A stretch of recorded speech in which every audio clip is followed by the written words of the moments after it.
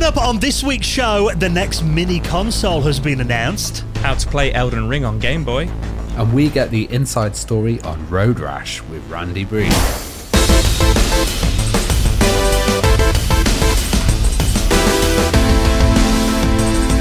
The Retro Hour podcast is brought to you each and every week with our wonderful friends at Bitmap Books. Now, if you want to read all about the foundations of the video game industry, check out Atari 2600 and 7800, a visual compendium detailing how Atari kick-started gaming in the early 70s and dominated the industry for the next decade. Looking at the systems, the games that changed it all. You can check that out on the rest of their retro gaming books at bitmapbooks.com.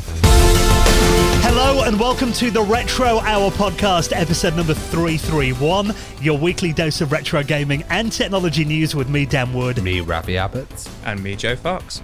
And a very warm welcome to this week's podcast, every single weekend, taking you on a journey inside the world of classic video games. And of course, bringing you up to speed on all the big stories from the last 7 days and chatting to a veteran of the video games industry, and this week, my word, Road Rash. We're going to talk more about that with our special guest, Randy Breen. We'll tell you more about that in just a minute. Now, actually, I did say that we'd bring you up to speed on everything that's been happening over the last week. There was a couple of big stories that we missed out on last week's episode because, admittedly, we never like to miss a week, and Joe and I were on holiday, so we recorded a little bit early, didn't we, the week before? But that does mean we missed out on the massive news about the Mega Drive Mini 2. The curse of recording early is as soon as you record it, then you're done, and all the news comes out the next day. It happens all the time. I'm not going to say what, because we'll have to talk about it next week, but something has literally just been announced while we've been on, literally within the last 5 minutes. It is the curse. It happens all the time to us. Like, we record on Tuesday nights, we will finish, and then literally one of us will put something in our Facebook chat and just be like, have you seen this new Sonic game's just been announced? And we're like, brilliant. You know what we need then? A patron stretch goal, daily Retro Hour episode. Yeah, oh gosh. That could be a thing. Could be a thing, daily. They would decline, wouldn't they? Well, I mean, it has been a very relaxing week for me. I've been, soaking up the sunshine. Joe's actually been checking out some seaside arcades over the last week. I loved your pictures. Yeah. That you shared on our Insta. Yeah, I went up to Scarborough on the Yorkshire seaside with my mum and my daughter and wife. Just a little caravan holiday, taking it old school. Haven't done anything like that in a while, and it was nice. I haven't been up that way in decades, to be honest. And checked out all the seaside arcades, and it was fun. Obviously, I posted on our Facebook and socials and stuff that it's obviously changed very much. And obviously, I wasn't like expecting to be like, oh, here's House of the Dead, here's Simpsons Arcade. Like, I'm not an idiot. I know arcades aren't like that anymore. It is mainly gambling machines, claw machines, 2P pushers, lots of virtual reality games, loads and loads of VR games. But I did manage to find a couple of old schoolish racing games, Daytona. A few gems there. Yeah. Found Daytona USA, which was pretty cool. Found an old Ghost Recon Squad, I think it's called Ghost Squad Sega cabinet, which was really cool.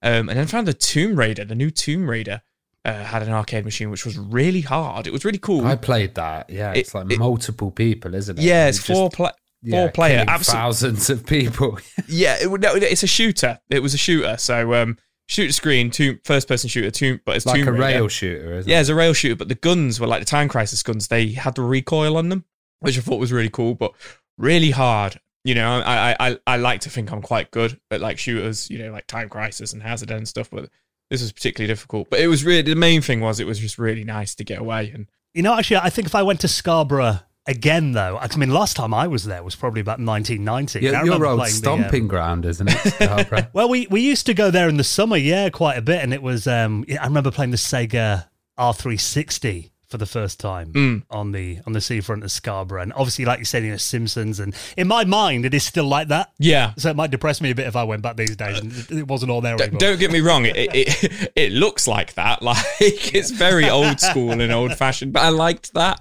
The arcades have still got that real, they've not been decorated in a while and stuff, but it's just, it's all modern games and stuff. It was fun. Blew my wife's mind. I won 2 claw machines on my first 2 goes. Which absolutely blew her mind, and won some Sonic teddies, like a little Knuckles teddy and stuff, which I gave to my daughter. That's some major cool points for you there, mate. Yeah, definitely. I'm glad to hear the decor hasn't been updated. Probably still my vomit stain on the... Oh, yeah, maybe. Right next to the Golden Axe arcade machine. Having too much candy floss after going on the R360. But yeah, I mean, we are getting out and about again, which is the main news. And I mean, actually, we are going to be going doing an amazing retro gaming event that Ravi and I went to couple of summers ago, pre-pandemic, didn't we? Which is amazing to see that it's going to be back on. We're going to be back up on stage doing panels again for the first time in a couple of years at the wonderful Retro Messe in Norway. Now, this is, I mean, we've done events all over the world. This has always been one of my favourite events to attend. It's a really nice event. Like the whole kind of Scandinavian area, we get to meet a lot of people from there. So I remember last time there were people from Finland. There were people from the Arctic as well, and we have a surprising amount of listeners in Norway in that area. Yeah, and it's quite a small event. Norway's a small country, but it's just got so much passion and it's so focused. The only thing that gets me is the 1 hour of darkness at night. So I can never sleep at the event. I just have to drink through it. Yeah, so it's we're going to be doing this on the weekend of the 20th and 21st of August. If you're anywhere near, it's Sandefjord, isn't it, in Norway? Yeah. Wonderful event. So if you're looking for something to do this summer, you want to come and hang out with us, and we're going to be doing a few live panels as well. We'll put the details in our show notes at theretrohour.com. Now, before we get into all these big news stories, the Mega Drive 2, that Resident Evil 4 remake, this week's special, guess my word. You and I were so hyped to do this one, Ravi. Being, lifelong fans of Road Rash. I mean, I love my racing games, but there's something about being able to play a racer where you can actually lean over off your bike and punch your opponent in the face. Mate, I absolutely adored Road Rash. I remember when I was a kid, my dad ran a fine art computer department at the university, and they'd all have all these Amiga machines, and they'd all be using them for animation and stuff, and I just had a copy of Road Rash, and I'd go in there, load it up, and the students would be like, you can play Road Rash on this, and we just I probably ruined a lot of people's projects by distracting them with Road Rash. It was such a good title. It went on with so many good developments as well. I remember the 3DO version was absolutely awesome as well later on with the digitized stuff, and I think it's one of these series that could do so well these days, and it's like one of these lost gems. But Randy worked on so many titles, and he's got a huge industry background. He worked on one that you loved as well, Dan, Fade to Black. Yeah, I mean, I was a big fan of the original Flashback game by Delphine Software, and one of my, still probably in my top 10 games of all time. Fade to Black was the one that came out on the PlayStation. I believe the PC might have got a version of it too, when it went 3D. And I must admit, it took me quite a bit to get my head around, the kind of transition to 3D. As a lot of games then did kind of struggle with that, didn't they? Including Road Rash 3D, that we talk to Randy about as well. A very interesting time, and obviously working for Electronic Arts in that era. I mean, there's so much going on, such a big change in the industry from the 80s to the 90s. And then we kind of go into Indiana Jones and the Infernal Machine as well. So there's lots in this interview, and he's a really interesting guy as well. So we're going to get the story on mainly Road Rash. That's mainly what we'll talk about in this interview, but also touching on, Fade to Black and a very kind of obscure game, Labyrinth of Time. Yeah, I don't know if anyone else remembers that apart from me. I remember it was like a Myst style game, wasn't it? Yeah. Yeah, for the CDTV, God. Yeah, can you get any more obscure than that? So, a lot in this interview with this week's wonderful guest, Randy Breen. He'll be on the show in around half an hour from now. So the story that everyone tweeted us about last week, guys, how have you missed this? Sega have announced a new mini console. We didn't miss it. We just recorded ahead. We need to get that clear. But so many people, even on our Facebook page, people putting it on our page and stuff like that, which we love because of it is tough sometimes to get, all the news articles that we do get and stuff like that. Yeah. Sometimes, it is helpful when we get these, but we definitely didn't miss the Mega Drive Mini 2 announcement, which is really... I was in my jacuzzi in Turkey reading about this, thinking, damn! Is it Mega Drive or Genesis? It's Mega Drive. It's a Japanese announcement. It will obviously be the Genesis 2 in America. But so far, they've only announced it as the Mega Drive 2 with a Japanese release date, which is October 27th this year for 9,980 yen, which is $75 and about the same in pounds, about £70, which I think is how much the first one was. And obviously the first one came out in October 2019, So 3 years since the last one. Obviously, Mega Drive Mini 2, it's based on the Mega Drive 2, so the smaller square unit. Obviously, they've only shown off the Japanese one so far, so it's got like the pink control, the pink like cartridge flaps, and it's got different coloured. It's got a silver and a blue button, whereas the British Mega Drive 2 was black and red. So I'm sure we will get that because they did that with the Mega Drive 1. They gave us the British looking one, you know, in Power Region and stuff, so which is really cool. But what's really interesting about it is it's 50 games. The last one was 42. This one's going to be 50. But it looks as though half of them are going to be Sega CD games, which is... Yeah, so there are different games that are on there. So a lot of people are like, oh, they're just repackaging the first one. But no. I think hardware-wise, there probably are just like making a new case for it and putting it in. Like, but then adding new titles and stuff. To me, I'm not so inspired by this Mini. I'm not really that bothered, to be honest. Like, I will probably more than likely buy it because I'm a Sega fanboy. I think and I think you raise a good point with the hardware thing there, which is something I wanted to bring up, which is kind of two stories into one. But I think it's really cool that they're doing the Mega CD in there, but I think you're completely right, Ravi. I don't think they've changed the hardware. I think it's the exact same on the inside. It's like a transplant, isn't it? Yeah, and they've just changed the case. I'll quickly go through what games have been announced so far. I think there's 12 so far. So we've got Slipheed, which is a Mega CD game, Shining Force CD, Sonic CD, Mansion of the Hidden Souls for the Mega CD, Pop Full Mail for CD, Virtual Racing for the Mega Drive, Bonanza Bros, Shining in the Darkness Mega Drive, Thunder Force 4, Magical Toronto, and Fantasy Zone, which is a new Mega Drive port, apparently. So some pretty interesting games on there so far. Some really hard to get a hold of Mega CD games, which is cool. I'm really hoping Night Trap is on there. I think that'll be wicked. I think it's weird, this choice of games. So like you look at like Virtua Racing, and that was one of these carts that had extra things in there, and also there was extra stuff on the Mega CD. Do you think by putting these Mega CD titles in it and stuff, they're trying to define it from the original, like, because there wasn't much definition other than a redesign and a little bit of improvements originally between the Mega Drive 1 and 2. But maybe with the Mini, they're trying to market it so it seems a bit more advanced, you know. So interesting that you should say that. So there has been, since this was announced, there has been articles released. This came from Famitsu magazine. And this is an interview with the hardware producer, the lead producer of the Mega Drive Mini 2. I'm going to butcher his name, as I always do. Yosuke Okanari, I believe his name is. And essentially, he addresses the fact that it isn't a Sega Saturn Mini and it isn't a Sega Dreamcast Mini. So I won't go through it verbatim.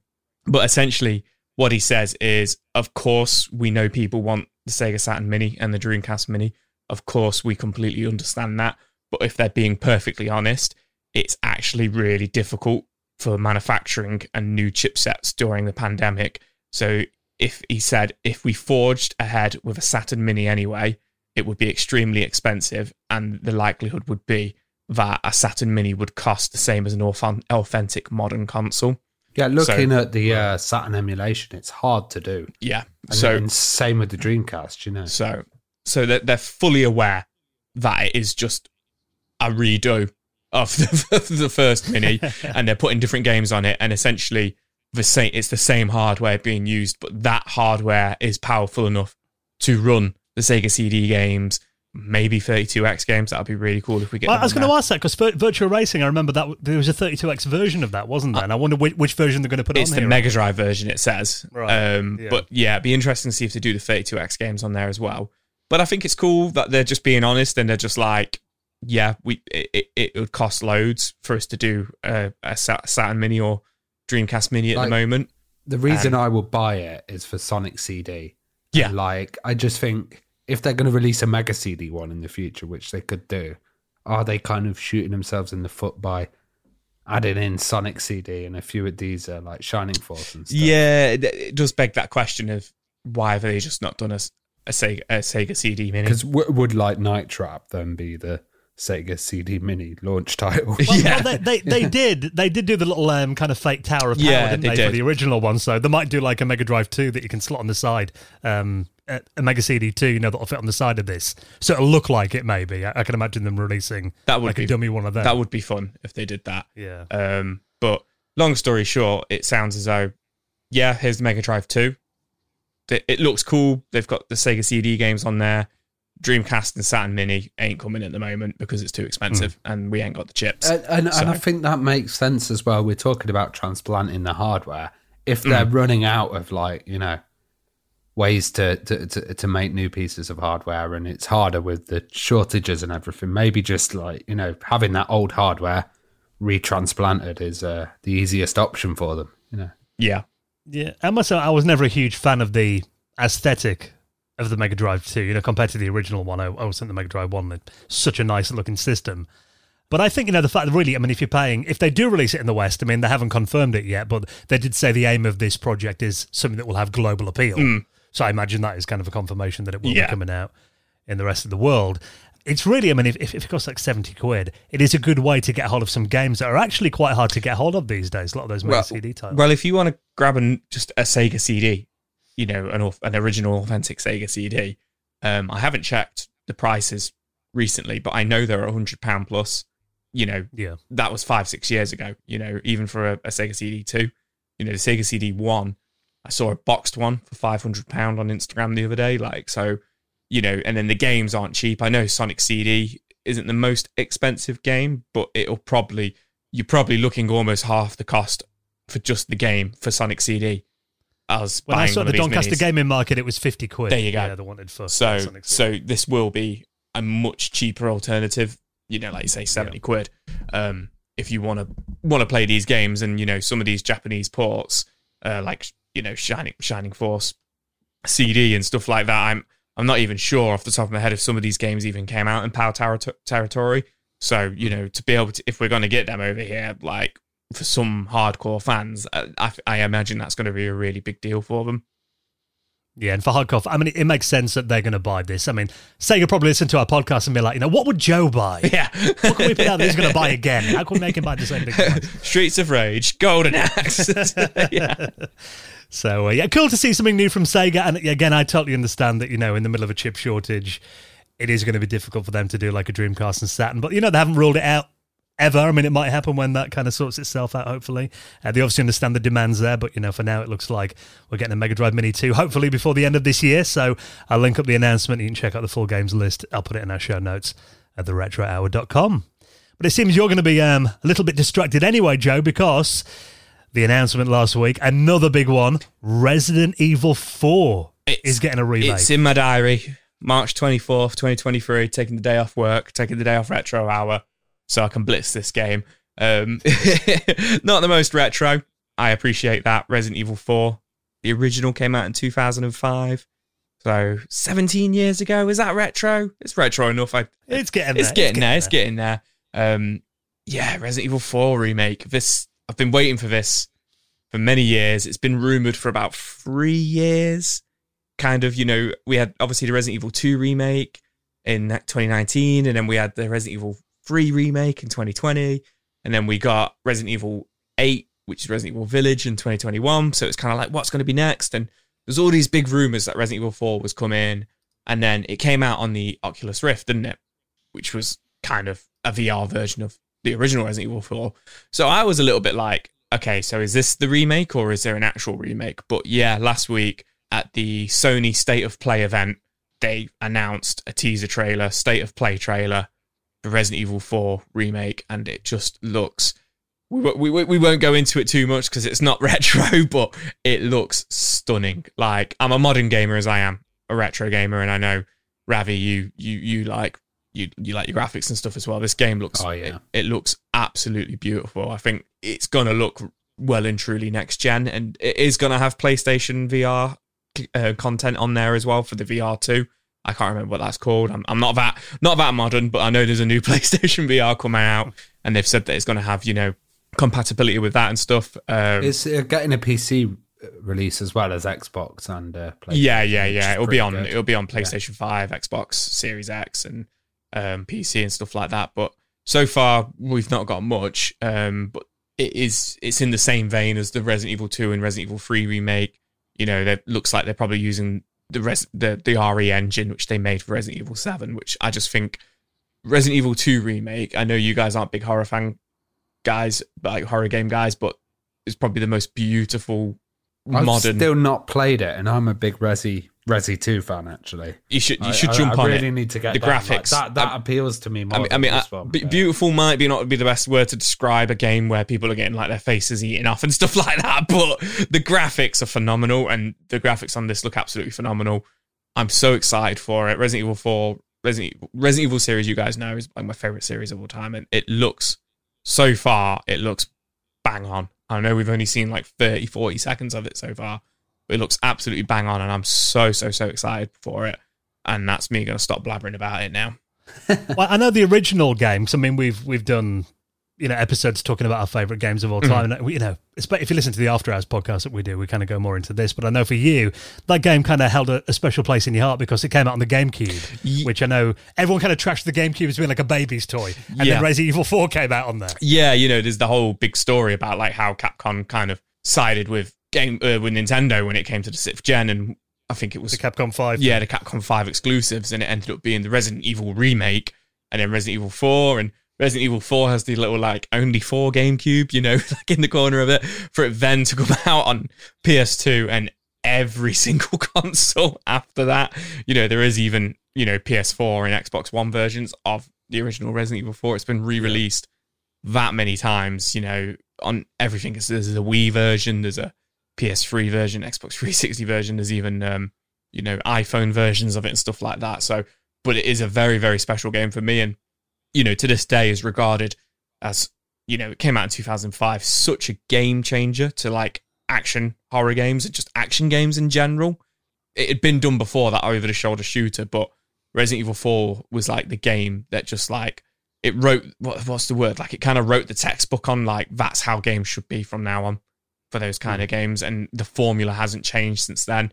There's been some duds with like Resident Evil 6 and stuff like that. But there's been, I feel like the Uncharted games and the modern Tomb Raider games and stuff, they all kind of copy that kind of formula.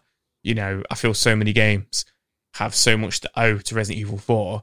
And then when they did Resident Evil 2 remake in the same style and the 3 remake, which were just 3 got a little bit of hate because it was a bit of a short game, but the remakes of them were just such good games as well. And it's the same team bringing this one. I'm so excited for it. I need to get an Oculus Rift 2, or I need to come and play yours, Dan, in the meantime, to play the Resident Evil 4 VR to get myself even more hyped. The Quest, isn't it? That's the one. Quest. I keep calling it. Is it the Rift, the Quest? I can't. The Rift's the old school one, yeah. The old school one, the Quest. Thank you, Ravi. The Quest, the Oculus Quest. People were probably screaming at me for the last 5 minutes there. If you can't tell I'm excited, I'm really excited for this. I've got a feeling Capcom listen as well. They're like, what can we make Joe buy? It's just, this is it, Sega and Capcom. We've got, what can we make him spend his money on again? So yeah, it does look really good though. Just want to check out, and what we know so far in the little trailer, we'll link that up. You've got about a year to wait for it, but everything we know so far at theretrohour.com. Now, we did mention our After Hours podcast, which is our patrons exclusive show that we do, because, we do have a little Patreon that we run. We don't like to talk about too much. But, we do appreciate it when we get people on there who show us a bit of a support. I mean, that's what it is, really. We have a Patreon just to ensure that all the running costs of doing a weekly podcast are paid for. Think of it as a little tip jar, where, for the cost of as low as a cup of coffee once a month, you can just make sure that we can continue bringing you this podcast every single week and bring you these incredible guests as well. Because, we put a lot of work into this. Even when we go on holiday, we make sure that it's covered. We never take a week off, do we? So we really appreciate all the support that we get on Patreon. And we're getting ready for this month's Patrons Hangout as well. Next weekend, Sunday, 26th of June. Yeah. That work for you guys? Yeah, that sounds good. That sounds perfect. Yeah. Father's Day this Sunday, my second ever one. So the 26th sounds very, very good to me. 26th of June, we'll get that in the calendar, 8 p.m. UK time. So if you want to join us for that, it's really, the Hangouts are just a giggle, aren't they? It's where we get a bunch of us together. We kind of show our pickups and stuff. We just have a bit of a nerd out about everything retro, don't we? Yeah, absolutely. Crack open a few beers as well, usually. Ravi always says it's a bit like a pub hangout. Find myself bringing like nuts and crisps to it sometimes as well. Stuffing my face on camera.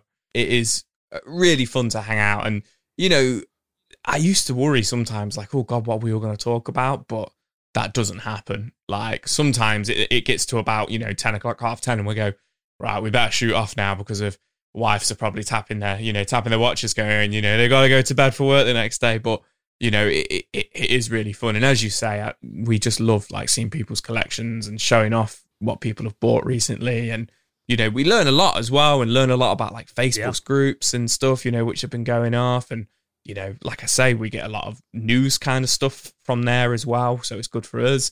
And then also, I like to spend money when I'm on it because I just love seeing what everybody else has been buying, and then I just want it. But yeah, it is really fun. Yeah, so we'd love to see you at the next one, happening again next weekend, Sunday, 26th of June, 8 p.m. UK time. If you join us on Patreon this weekend, you'll see the link that'll be posted in there. And we're going to be recording another episode of our patrons-only podcast, the After Hours, that will be out next weekend too. So you get access to those. And also you get the main show early some weeks. I think actually last week, patrons got it about a week early because we've been away. You get extra patrons-only content on each week's show. You get it ad-free as well. But really the main reason you're doing it, like I said, is just to continue keeping the show coming out every single week. And for backing us on Patreon, you will find your place in the most prestigious high score table in the world of retro gaming, and that is the Hall of Fame. And we've got some new patrons, so a massive thank you to our latest supporters. A big thank you, Ben Litchfield, Tom Gambill, AB, and Jason H, who all backed us on Patreon over the last week or two. We really appreciate your support, and if you'd like to find your place alongside them in the Hall of Fame and back this show, all the details for our Patreon are at theretrohour.com. Right, then we're going to be talking Road Rash with our guest Randy Breen very soon. Before we do that, a few more stories to get into. Now we need to talk about a big announcement from the Duke Nukem world in just a minute, but this is quite interesting. NASA have released a totally rad Roman telescope retro video game. Yeah, I found this quite interesting actually. It's basically one of these games that's kind of a lot of companies have been doing them to like promote something, or it's just a fun little game. It's about kind of going around and collecting galaxies, exoplanets, supernovas, like dark matter and black holes. The interesting thing is it's a web-based game, but it's on an official NASA site. And I find this really interesting. Like, space used to be one thing that everybody was into.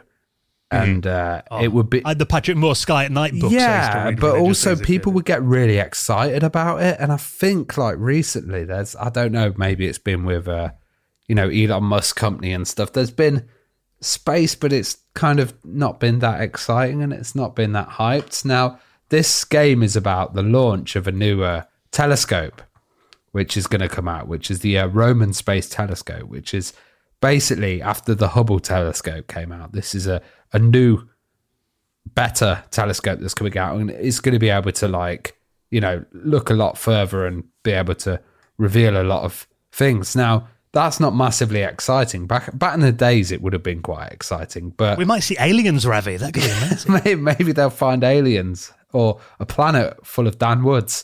But Planet of Amigas. But yeah, I find it interesting that NASA's actually trying to get people engaged doing a game, and just to see a game on a .gov domain as well is pretty interesting as well. What do you guys think? Yeah, because this looks really old school. I mean, they've gone for that kind of pixel 8-bit graphics. And actually, the article on CNET says it's perfect for Stranger Things fans who are reveling in 80s nostalgia right now. It does feel like, Kate Bush running up that hill is like being top 5 in the UK charts again, thanks to Stranger Things. Well, it's also like, week. I don't know if you've seen the film The Martian, where they try to get interest back into NASA and back into space, and the public aren't really kind of going for it, or they're not as feverish as they were before. I think like something like this, it's sad that it's kind of needed, but they're trying to hit the right direction and the right audience and get people back into it. I love space. I've always loved space, and I think we should talk more about space on the podcast as well. I do love that the game Roman Space Observer, it's written in the Space Invaders font, and it's very self-aware, which I do really like about it. And I was playing it before we, joined the chat today. I was took me a minute to figure out what I was meant to be doing. I thought it was going to be like the old Flash helicopter game, where you were like, you know, which like all of them have been like recently, like say so many different companies are doing it. Didn't Dell do it? And I think Jennifer Lopez did it at some point. Yeah. But it's not like that. It's, you know, it's a little bit more like asteroids, but without shooting. You just have to kind of fly over everything and, you know, land on it and click on it, which is pretty fun. But like you say, I think it is just to build that hype about space again. Yeah, and like maybe say, get people kids interested. like asking what is a exoplanet or what's, you know, dark matter and stuff like that. And they're right, it does kind of play into that Stranger Things kind of concept of an alternate world and stuff like that. And, you know, getting people like excited about something else or what could be out there. Yeah, the 80s are so hot right now, so it does seem a good way to get it in front of people. So if you want to play that, you can play it in your web browser right now. We'll link that up in our show notes as well. Now, of course, we had John St. John, the voice of Duke Nukem, who we regard as, you know, the official voice of Duke Nukem, on the show a couple of weeks ago. And we did ask him about, you know, is there a possibility of a Duke Nukem movie? And he said, well, there is a script out there, but he's not sure if it'll happen anytime soon. Then literally, last week, it got announced that apparently the team behind Cobra Kai are working on a movie adaptation of Duke Nukem. They've been listening to the podcast as well, haven't they? Yeah. What can they sell to Joe? What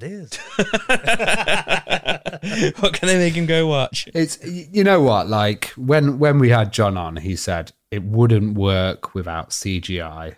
And he also said, you know, it's got to be really out there. It's got to be like pretty brutal. It's got to have some like edgy jokes.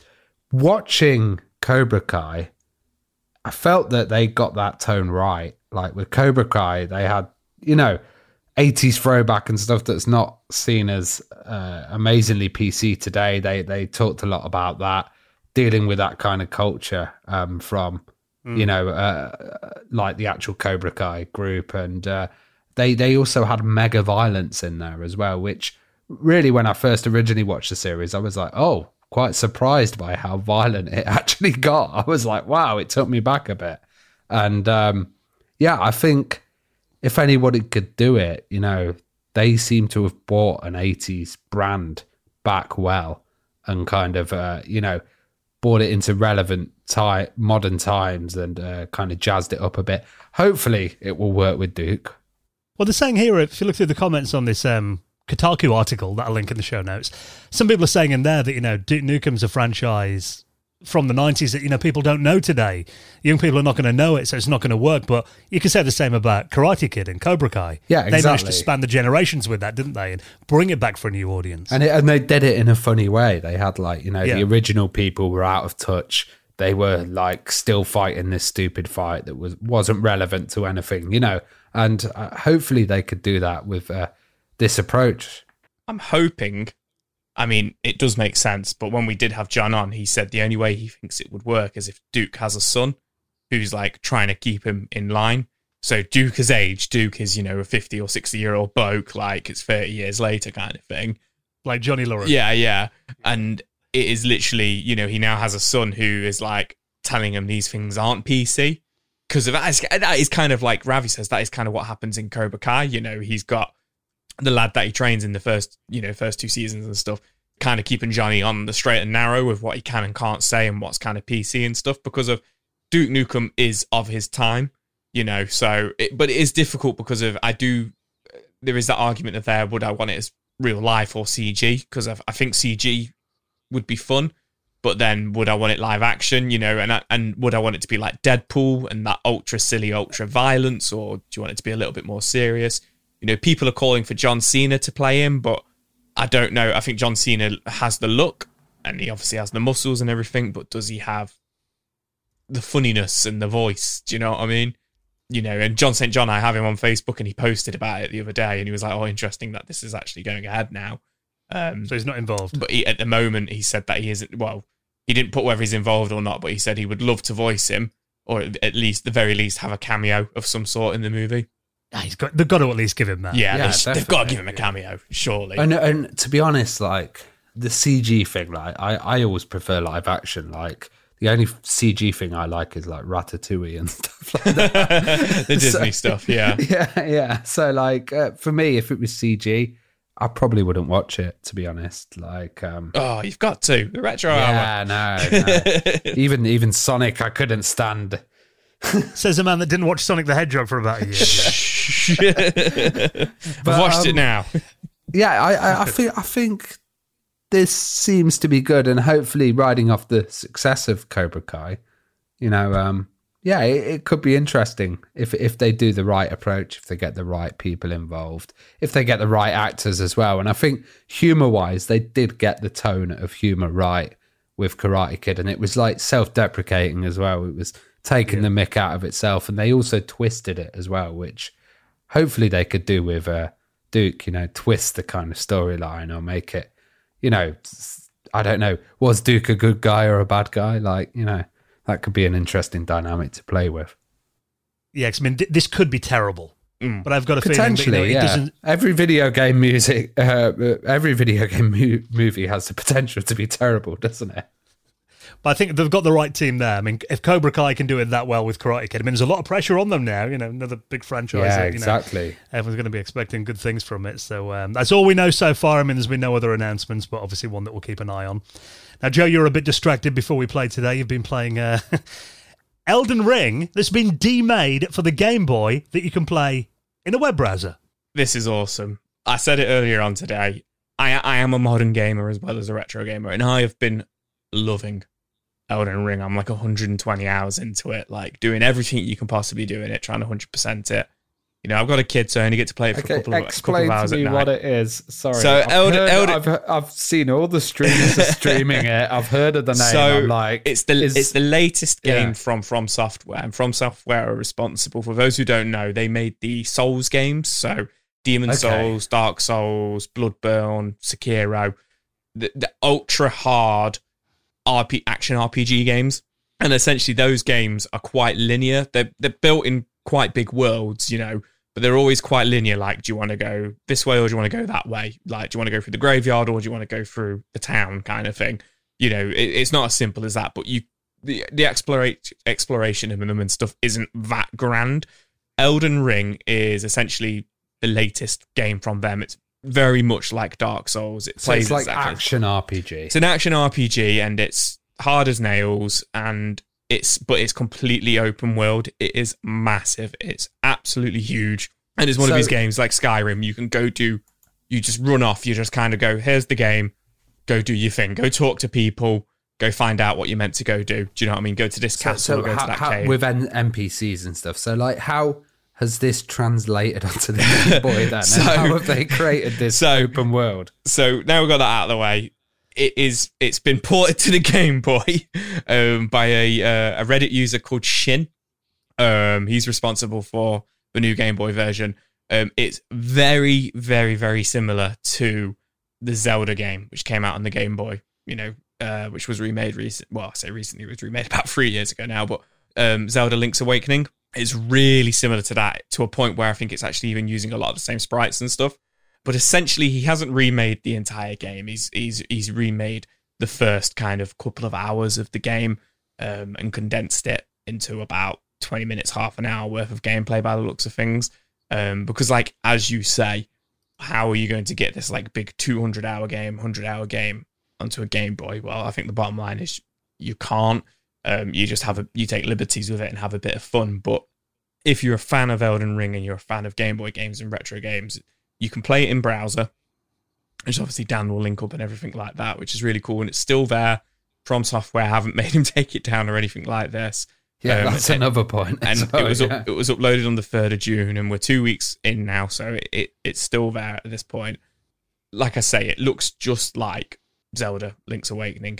But one of the really cool things is the From Software games, they have a rolling mechanic in it.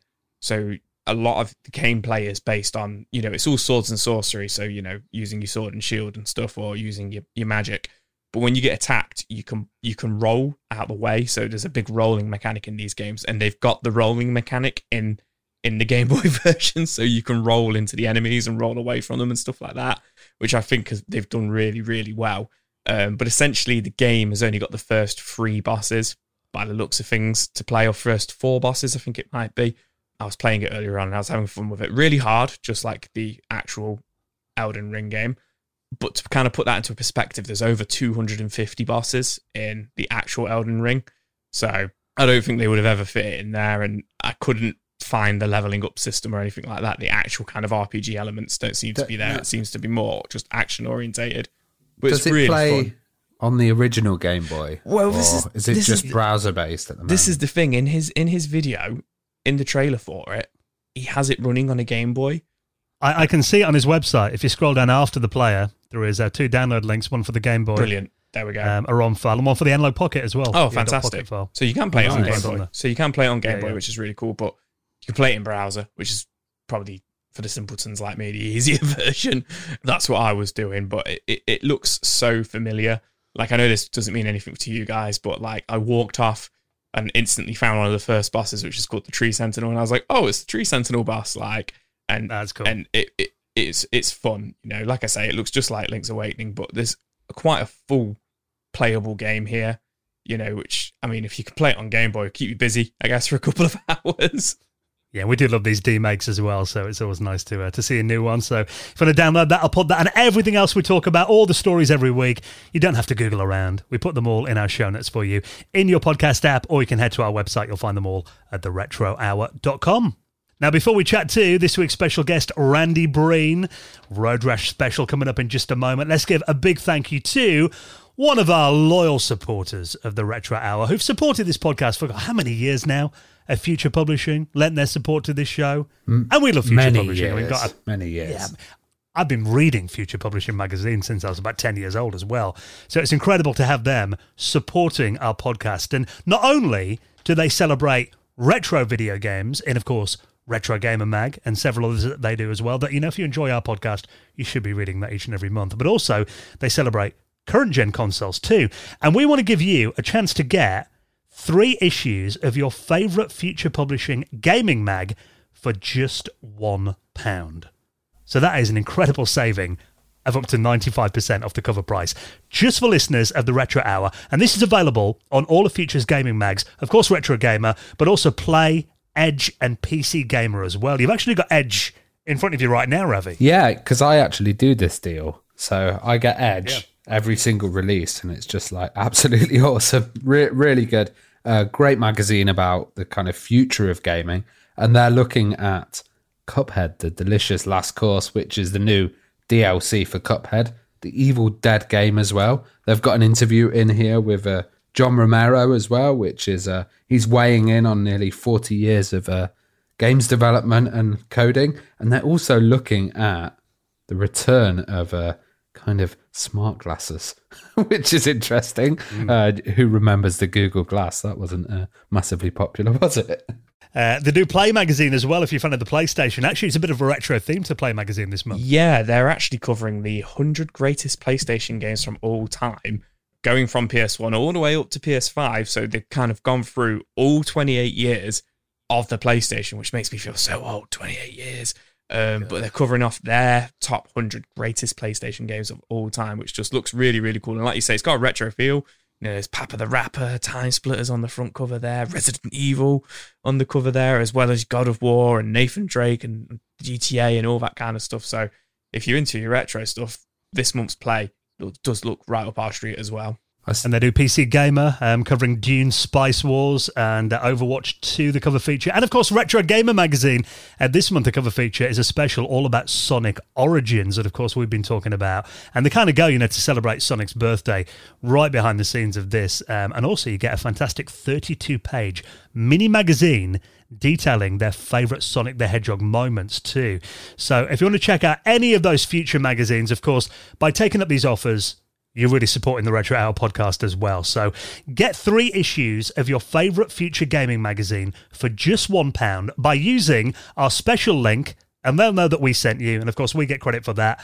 magazinesdirect.com/retro hour. So open a new tab in your browser or your phone right now. Type this in. You'll get 3 issues of those incredible magazines for just £1. magazinesdirect.com/retro hour and save up to 95% on Retro Gamer, Edge Play or PC Gamer. And a big thank you to our friends at Future Publishing for their support of our show. And get it quickly as well, because we have so many people saying, oh, I tried to redeem your offer. Do it now, at the time. Right, the next time to get the inside story on the classic Road Rage games with our special guest, Randy Breen, is next on the Retro Hour podcast.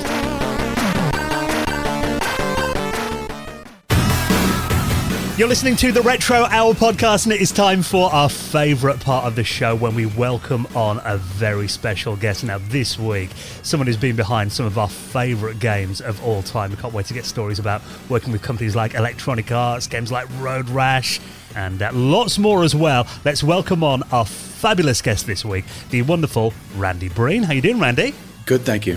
Thanks for having me. Really appreciate you taking the time to talk to us now. Before we get into the stories of these incredible companies and the games that you've worked on, we always kind of like to, take it back to day one with our guests and find out kind of where your story began. I mean, do you remember what first got you into video games? Do you remember your first ever video game experience? For me, I think it was more of a transition from pinball machines to video games. When I was a kid, the bowling alleys were a usual stop on the way home from school, and the pinball machines kind of dominated that experience. And I had a couple family friends that had pinball machines in their house. And so that was it was a hobby of sorts. And I think that the Atari was the machine that really gave me the sense of what that potential was as it, transitioned from pinball machines to, some kind of graphic adventure. And, I never owned an Atari. I think that as they came out, I was becoming an adult. I went into the Navy. I was in the Navy for 6 years. And in the Navy, I discovered computer games. And there was a collection of us that gathered around, one PC and then played Wizardry and, mapped out the dungeon on a graph paper because you had to remember where you were going. And I just, that and some combination of Dungeon and Dragon experiences with those people as a tabletop game, that led me into computer games, I think. And I bought my first computer when I was still in the Navy. And really it was one of the things that got me a job in Electronic Arts, because when I got out of the Navy, I was interested in going back to school, finishing an engineering degree. And I was looking for a summer job. I applied for a technical role at EA accidentally. The fact that I owned a computer, that I was a hobbyist, that was one of the things that caught their eye, apart from my technical background in the military. I was wondering, you were a general technician, so you worked with all the different departments and you worked on some different titles. What were the differences with EA Sports and stuff, and how did you see the company growing? I was only in this technical role for a little over 6 months. So I came in, I was, doing whatever needed to be done, which included just setting people's equipment up, that were not necessarily as computer savvy, or, setting up internal networks for the office, that sort of thing. Also etching the PC boards for our own artist workstations. So that was really kind of a generalized experience. So I touched a lot of departments through that, all of the departments really. But when I went into production, I was assigned a few projects, and basically as an assistant producer, you were really kind of attached at the very end of the projects. And I was attached to some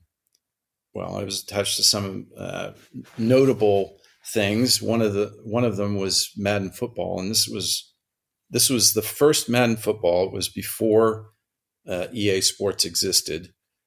EA Sports became a brand. It was EASN before it was EA Sports. At the time, no one knew that sports were going to become the major segment, and really the biggest, branding component of Electronic Arts. But at the time, Madden Football was it was a title that was originally designed for the Apple IIc and the C64, and it had been in development for almost 5 years, and they were struggling. But I helped get those two products finished and out the door, and then I actually later, as an associate producer, I produced the second Madden Football. And, I was happy to do those projects and, privileged in a way, but I didn't have a passion for sports products. And it had more to do with the creative content. I could tell even in the very early days that it was, there was a certain grind to the work. That is, it was both somewhat easier because you didn't have to reproduce the product once it got on an annual schedule. Once they started releasing annualized products, you didn't have to replace the engine every year. You replaced the stats. And so periodically you would replace the engine or do more major updates.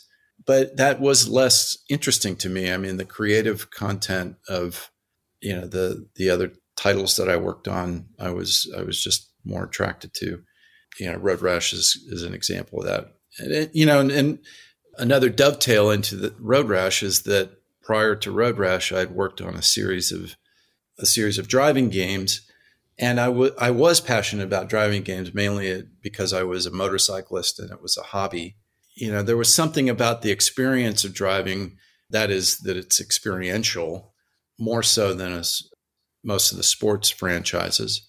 And I think that, those driving games led me to the conclusion there was an opportunity to reach a wider audience with entertainment elements that combined with the driving experience. And that's what really led to Road Rash. I know that Road Rash, obviously, legendary game, and Ravi and I, massive fans of it. For so many incredible memories of playing that as a kid. And was that the first kind of in-house type of game at EA that was developed, that there was a lot of pressure to get right then? What are kind of your memories of those initial concept in the early days of Road Rash? Well, so, it was one of the first. There were more than one in development simultaneously, but, Road Rash was really one of the first wholly internally developed titles. Prior to that, in the early days of EA, it was established as a publisher. And what that means is that it's similar to books and music at the time, where a publisher would sign an artist, and EA used to refer to them as EA artists.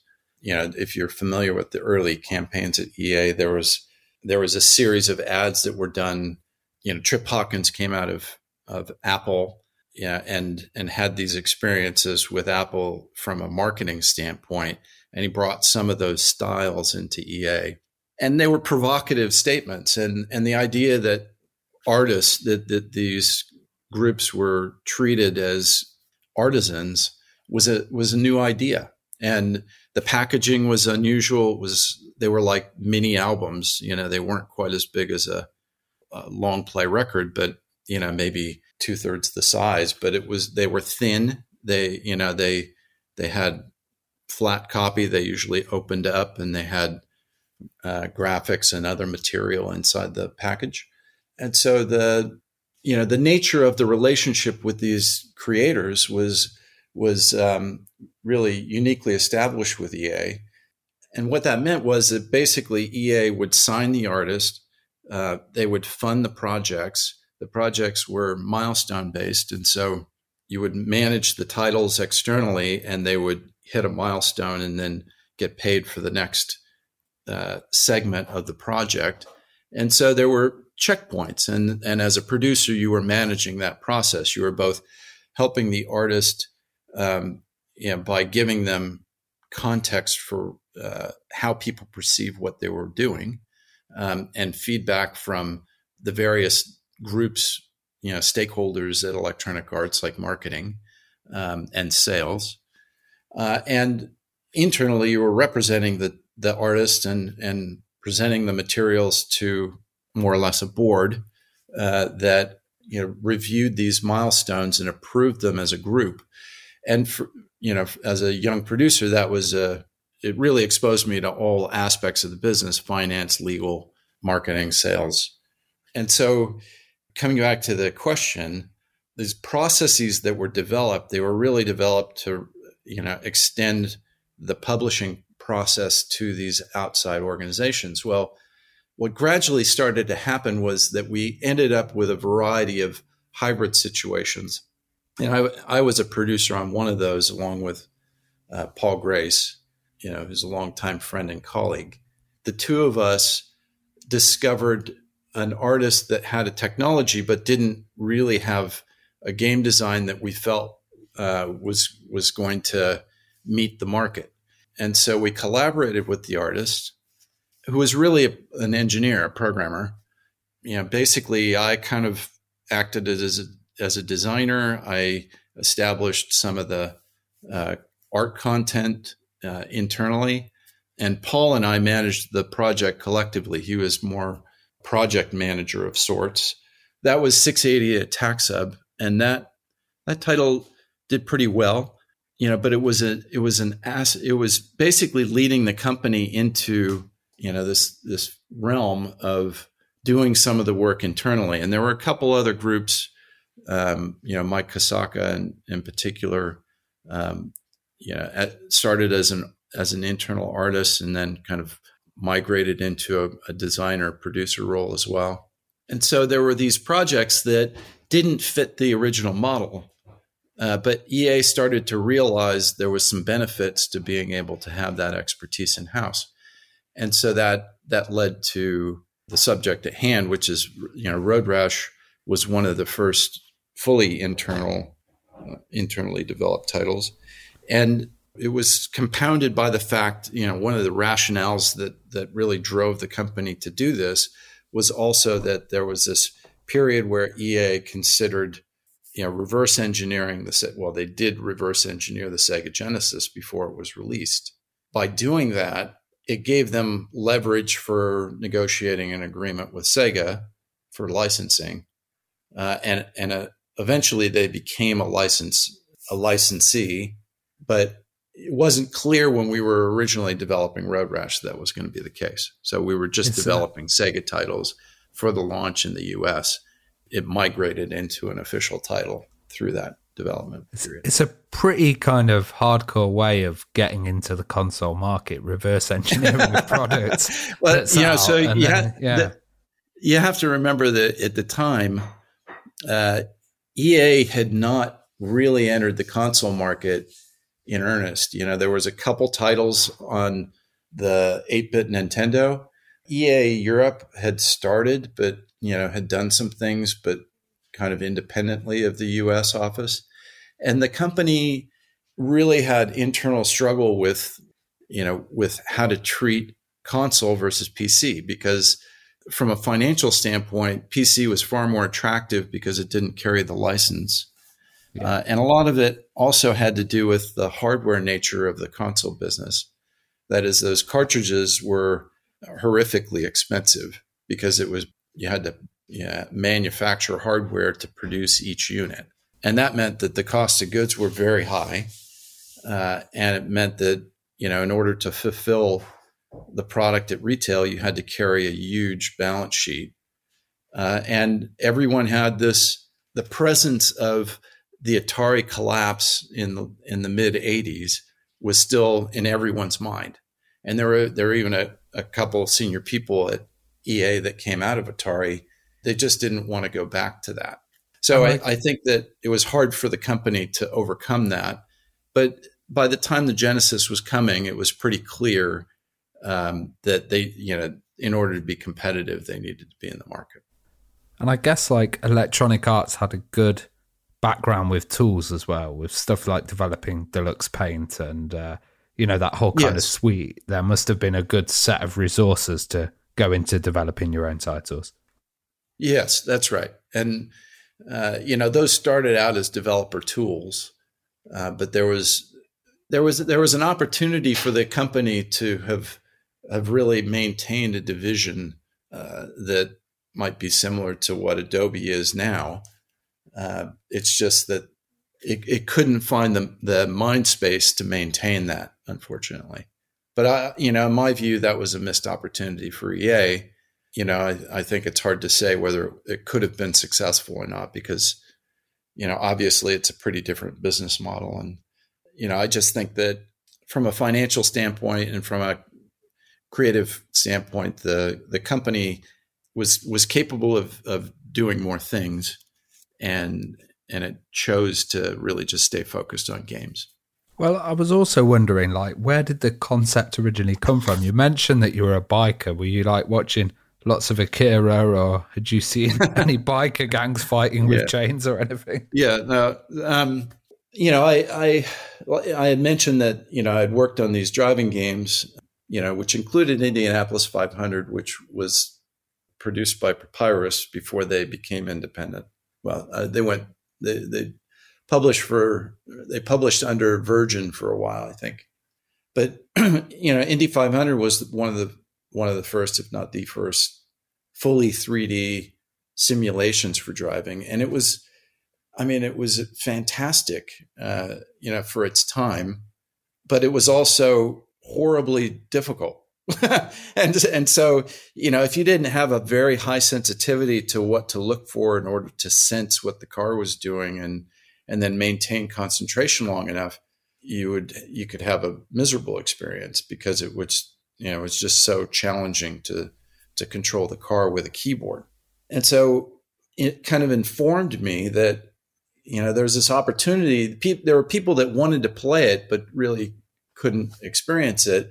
And even some of the people that might enjoy aspects of it really didn't have the patience to just stay intently concentrated on simply making small adjustments to maintain, lap times, lap after lap. That, some people just don't have that mindset.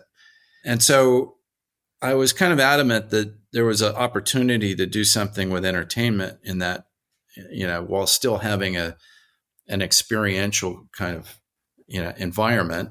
And, there were a number of car games with guns on them and so on. And I just thought that was a little too, it just didn't seem to make sense. I mean, for one thing, you're trying to drive in one direction and aim in another direction. And it just, it didn't hold together in my mind, both from a fantasy standpoint or from, an interactivity standpoint. And so the thing that struck me with motorcycles was that, first of all, I was toying with racing, and, the competition, even in those, I mean, this goes back, far before the computer game industry, but motorcycle competition can get kind of physical. And it's interesting because you can see the rider on the machine, as opposed to, a car where you might see the helmet sticking out, in an open cockpit.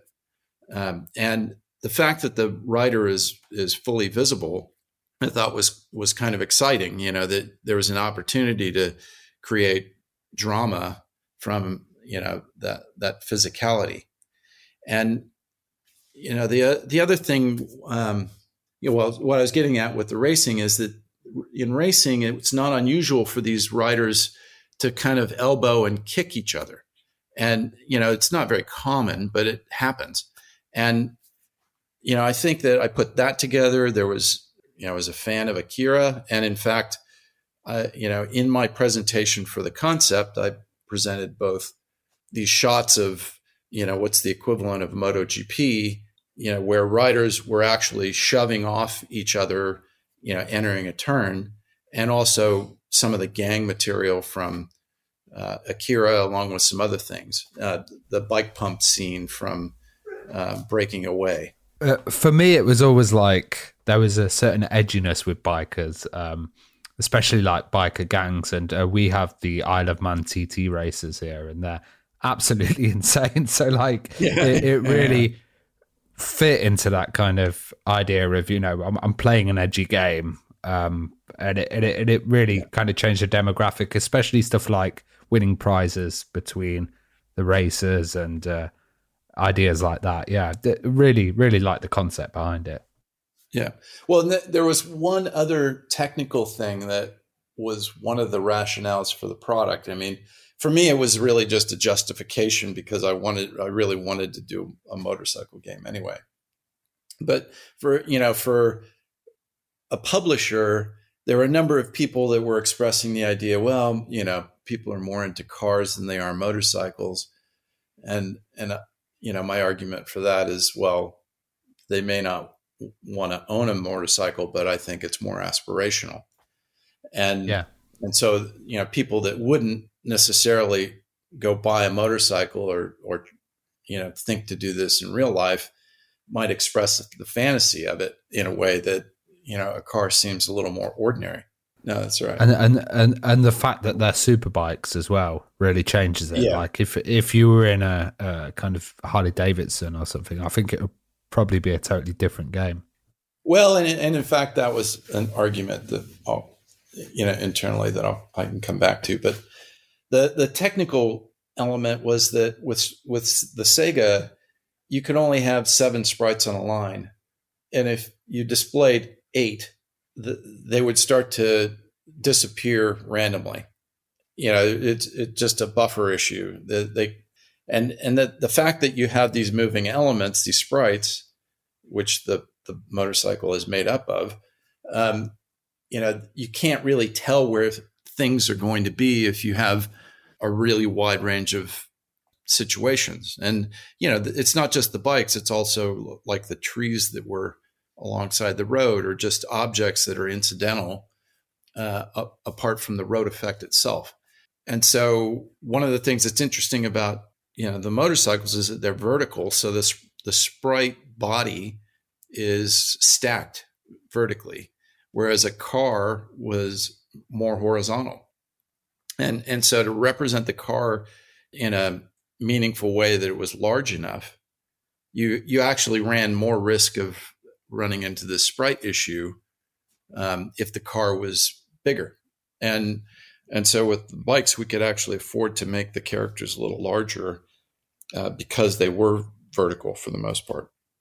I was wondering, going from the kind of 2-player option in the first one of, taking turns, to split screen for the second, was that a huge challenge?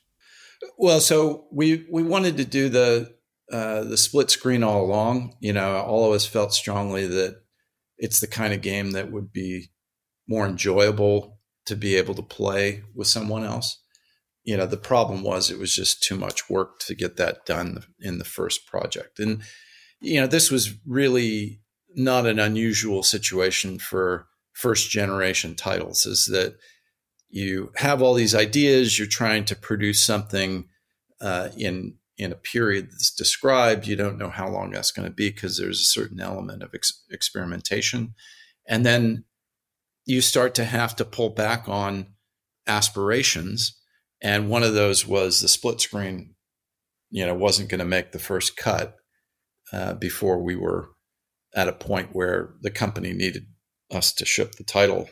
And it was also the fact that, it's an original title, so there was no idea whether it was going to be successful or not. And so, we needed to get one out into the market to just know that there was an audience for this thing. But by the time we were finished, it was already clear it was going to be successful enough to justify a sequel. And we rolled right into the sequel from that. And we had a long list of things that we wanted to do, and split screen was just one of those. So the second title was actually, it was probably the most efficient because it was very, very clear right from the outset what we wanted to do. And we already had a team that was up and running and effective.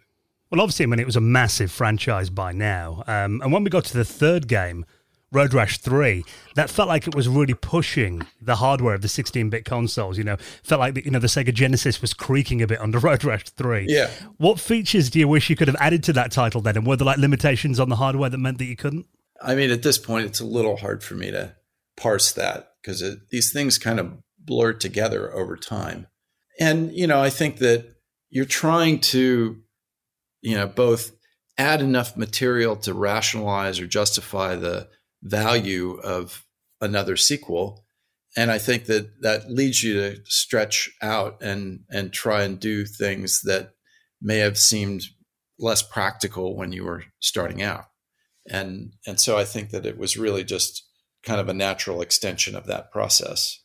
And, by the time that title was finished, the Genesis was being superseded. So, my focus was actually split at that point. I was first on the third generation title fully, and then over the course of development, I became more and more focused on the 3DO title, which was started in parallel, but I ended up moving over more completely towards the end. Well, the 3DO, I mean, obviously EA had a big connection there with, Trip heading 3DO. And that version as well, I remember, I've got a 3DO. If I set it up, that is still my go-to game, to play first on the 3DO.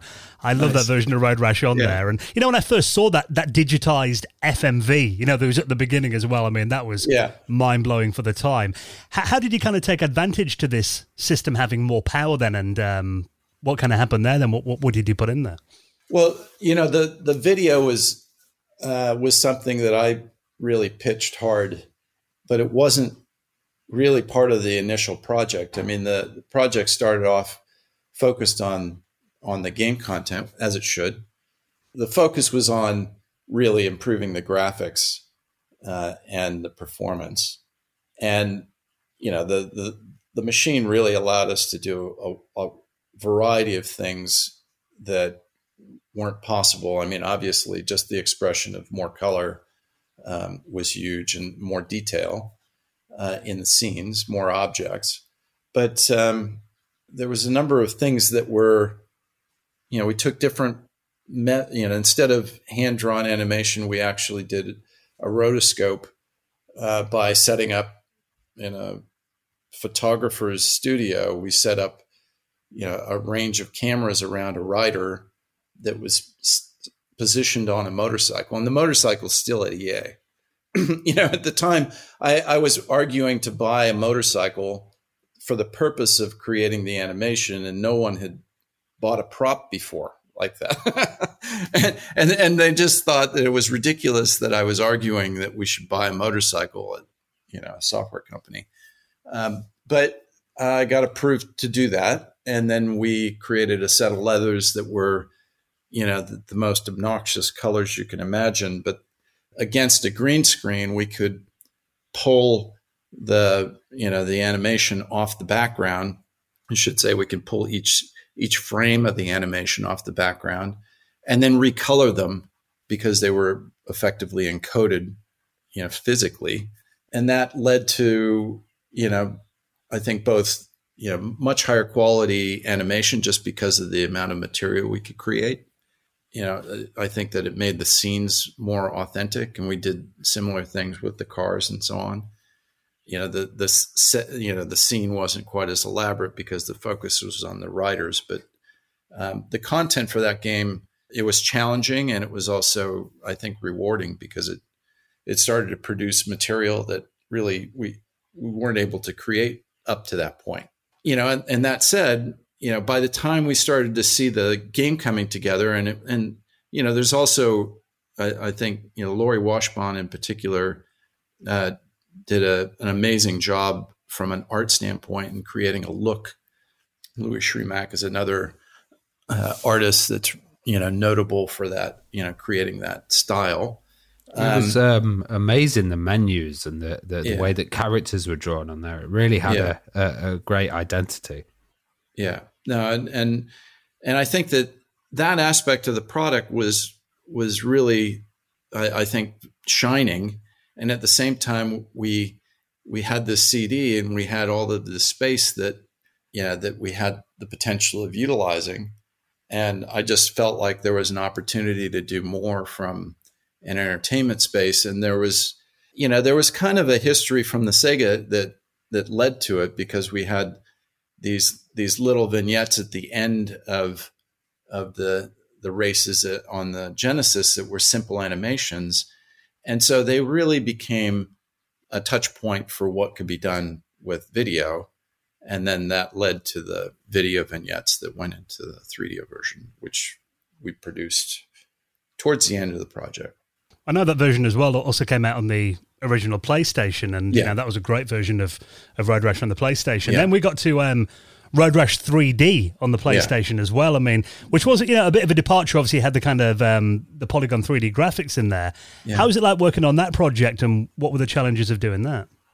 So in the end, we produced a product that was successful, but it was a struggle. The fact is that I think that this is one of the things that actually was a roadblock for, excuse the pun, for Road Rash, in the sense that, the early products were, sprite-based games. The transition to 3D was coming. We all knew it. I was producing 3D products alongside these, animated sprite-based products. And at the same time, I felt like different technologies need to be applied for different subjects appropriately. I thought that the sprite technology was effective for what Road Rash was, and it was effective even on the PlayStation 1, in its first title. But transitioning to 3D was becoming so obvious to people that everybody, it's like, you've probably heard the expression, everything black, in this case, everything 3D. So there was an assumption that we would just make a 3D product because that's where the technology was going. And as much as I wanted to do that, I knew what the challenges were. I had relationships with the guys at DSI, which became EA Canada. We did a driving game together when I was a producer and they were an external artist. And they were eventually acquired and that studio developed, and that studio developed Need for Speed.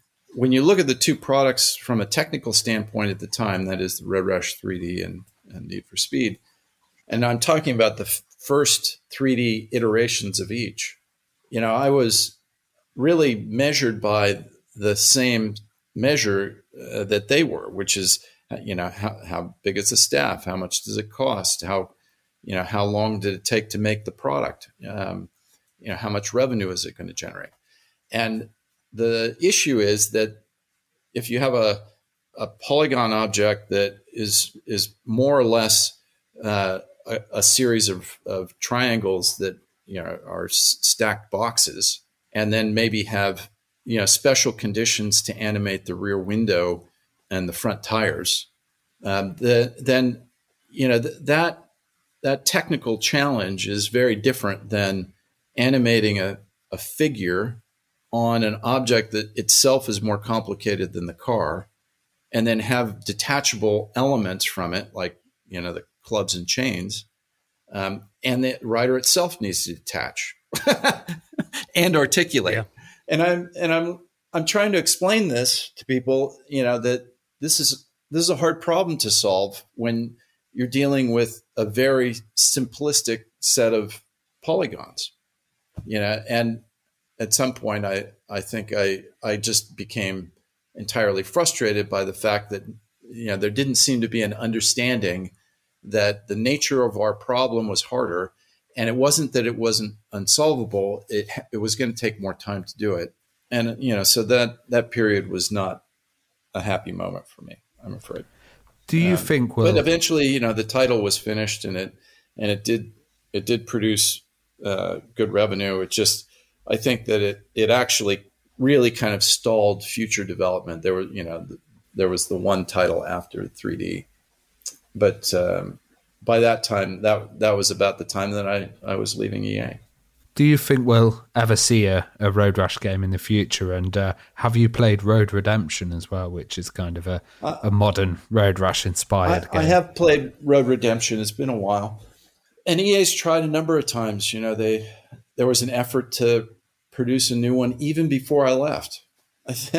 These things, they take the right collection of people, and those people need to have a vision for what they're doing. And EA struggled with original titles at that point in time. I love the fact that we had produced an original title, and the reality was that it was more profitable. Even if it didn't sell more units, it was more profitable than most of the other titles because it didn't have the license fee on it. And I just love the fact that we were creating something.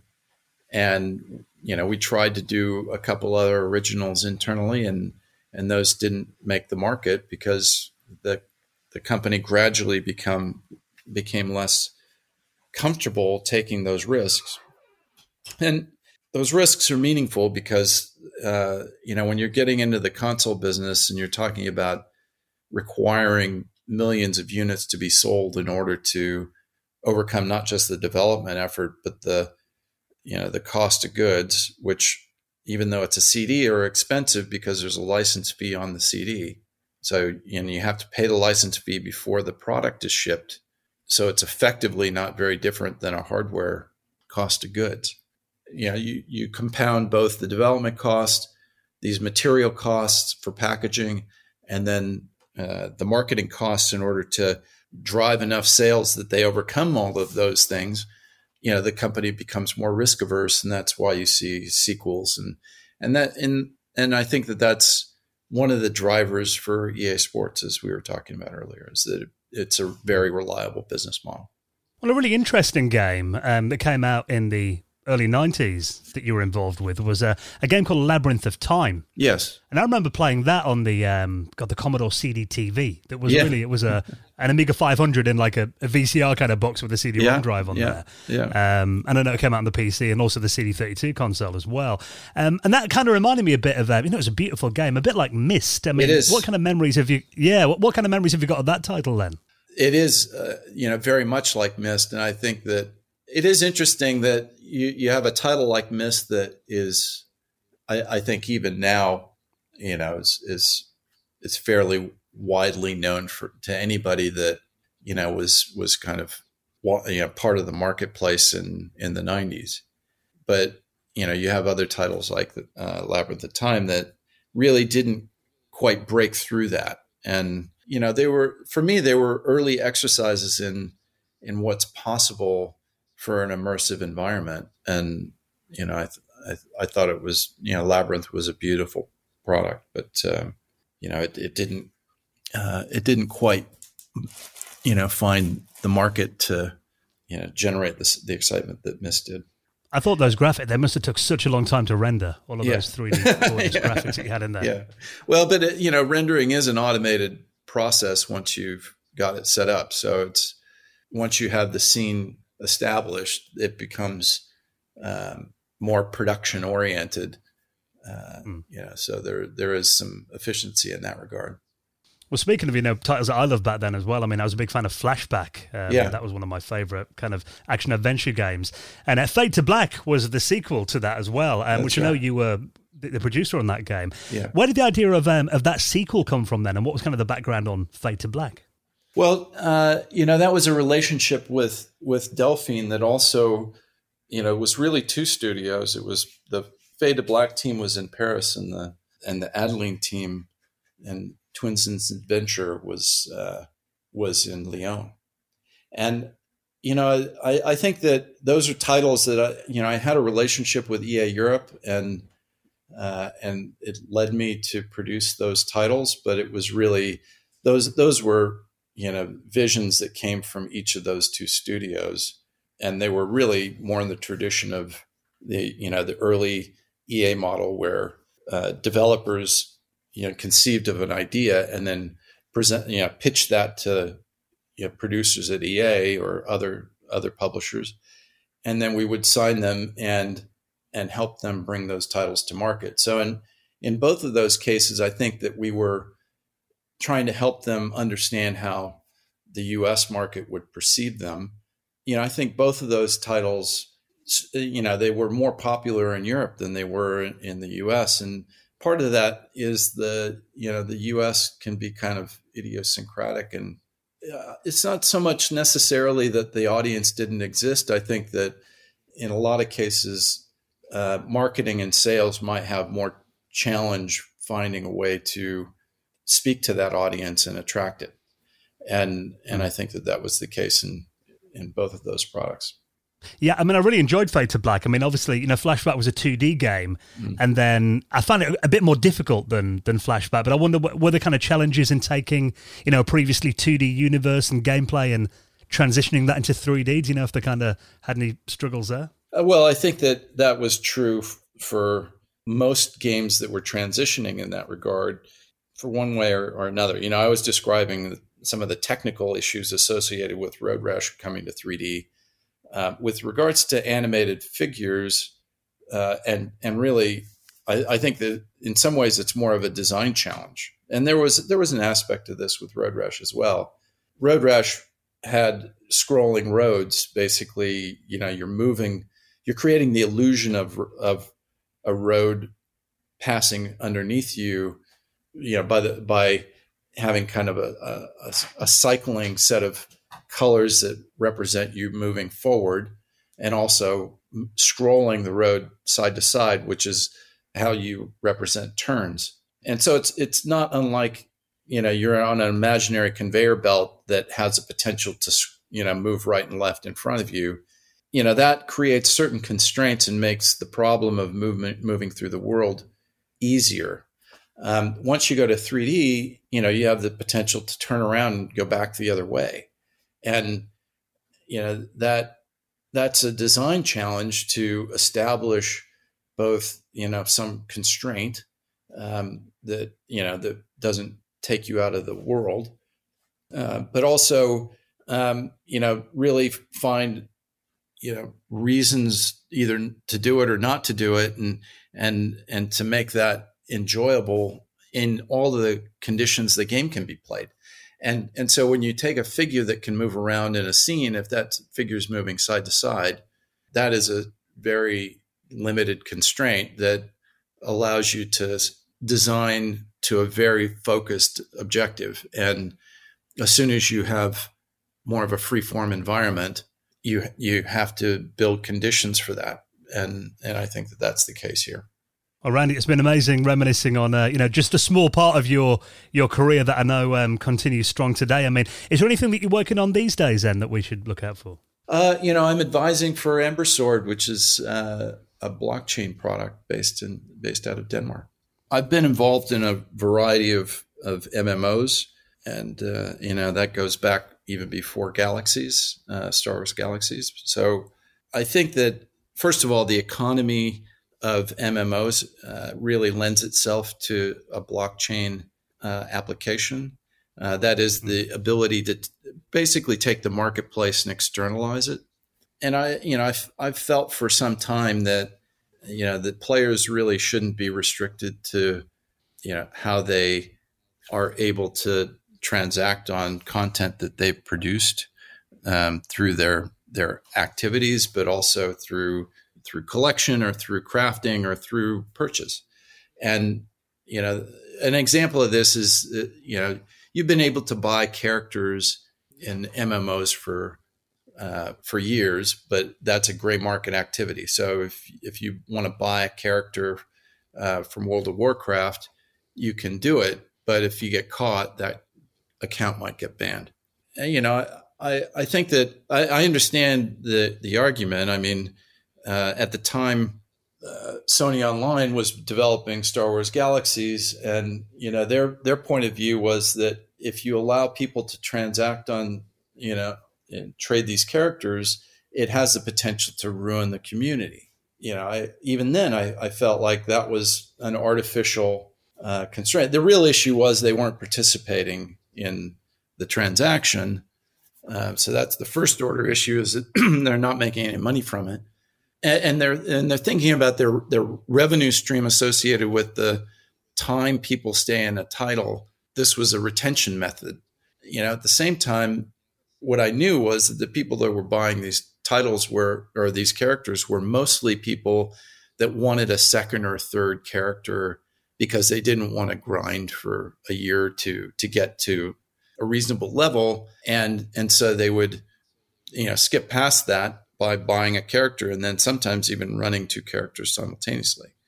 The Sword team both has a passion for these older style, MMOs. They come out of some of the traditional spaces, and they have a strong belief in this idea that opening these markets and allowing people to trade these things more generously, I think, is in the interest of everyone. It's a different business model, I think, that's quite exciting.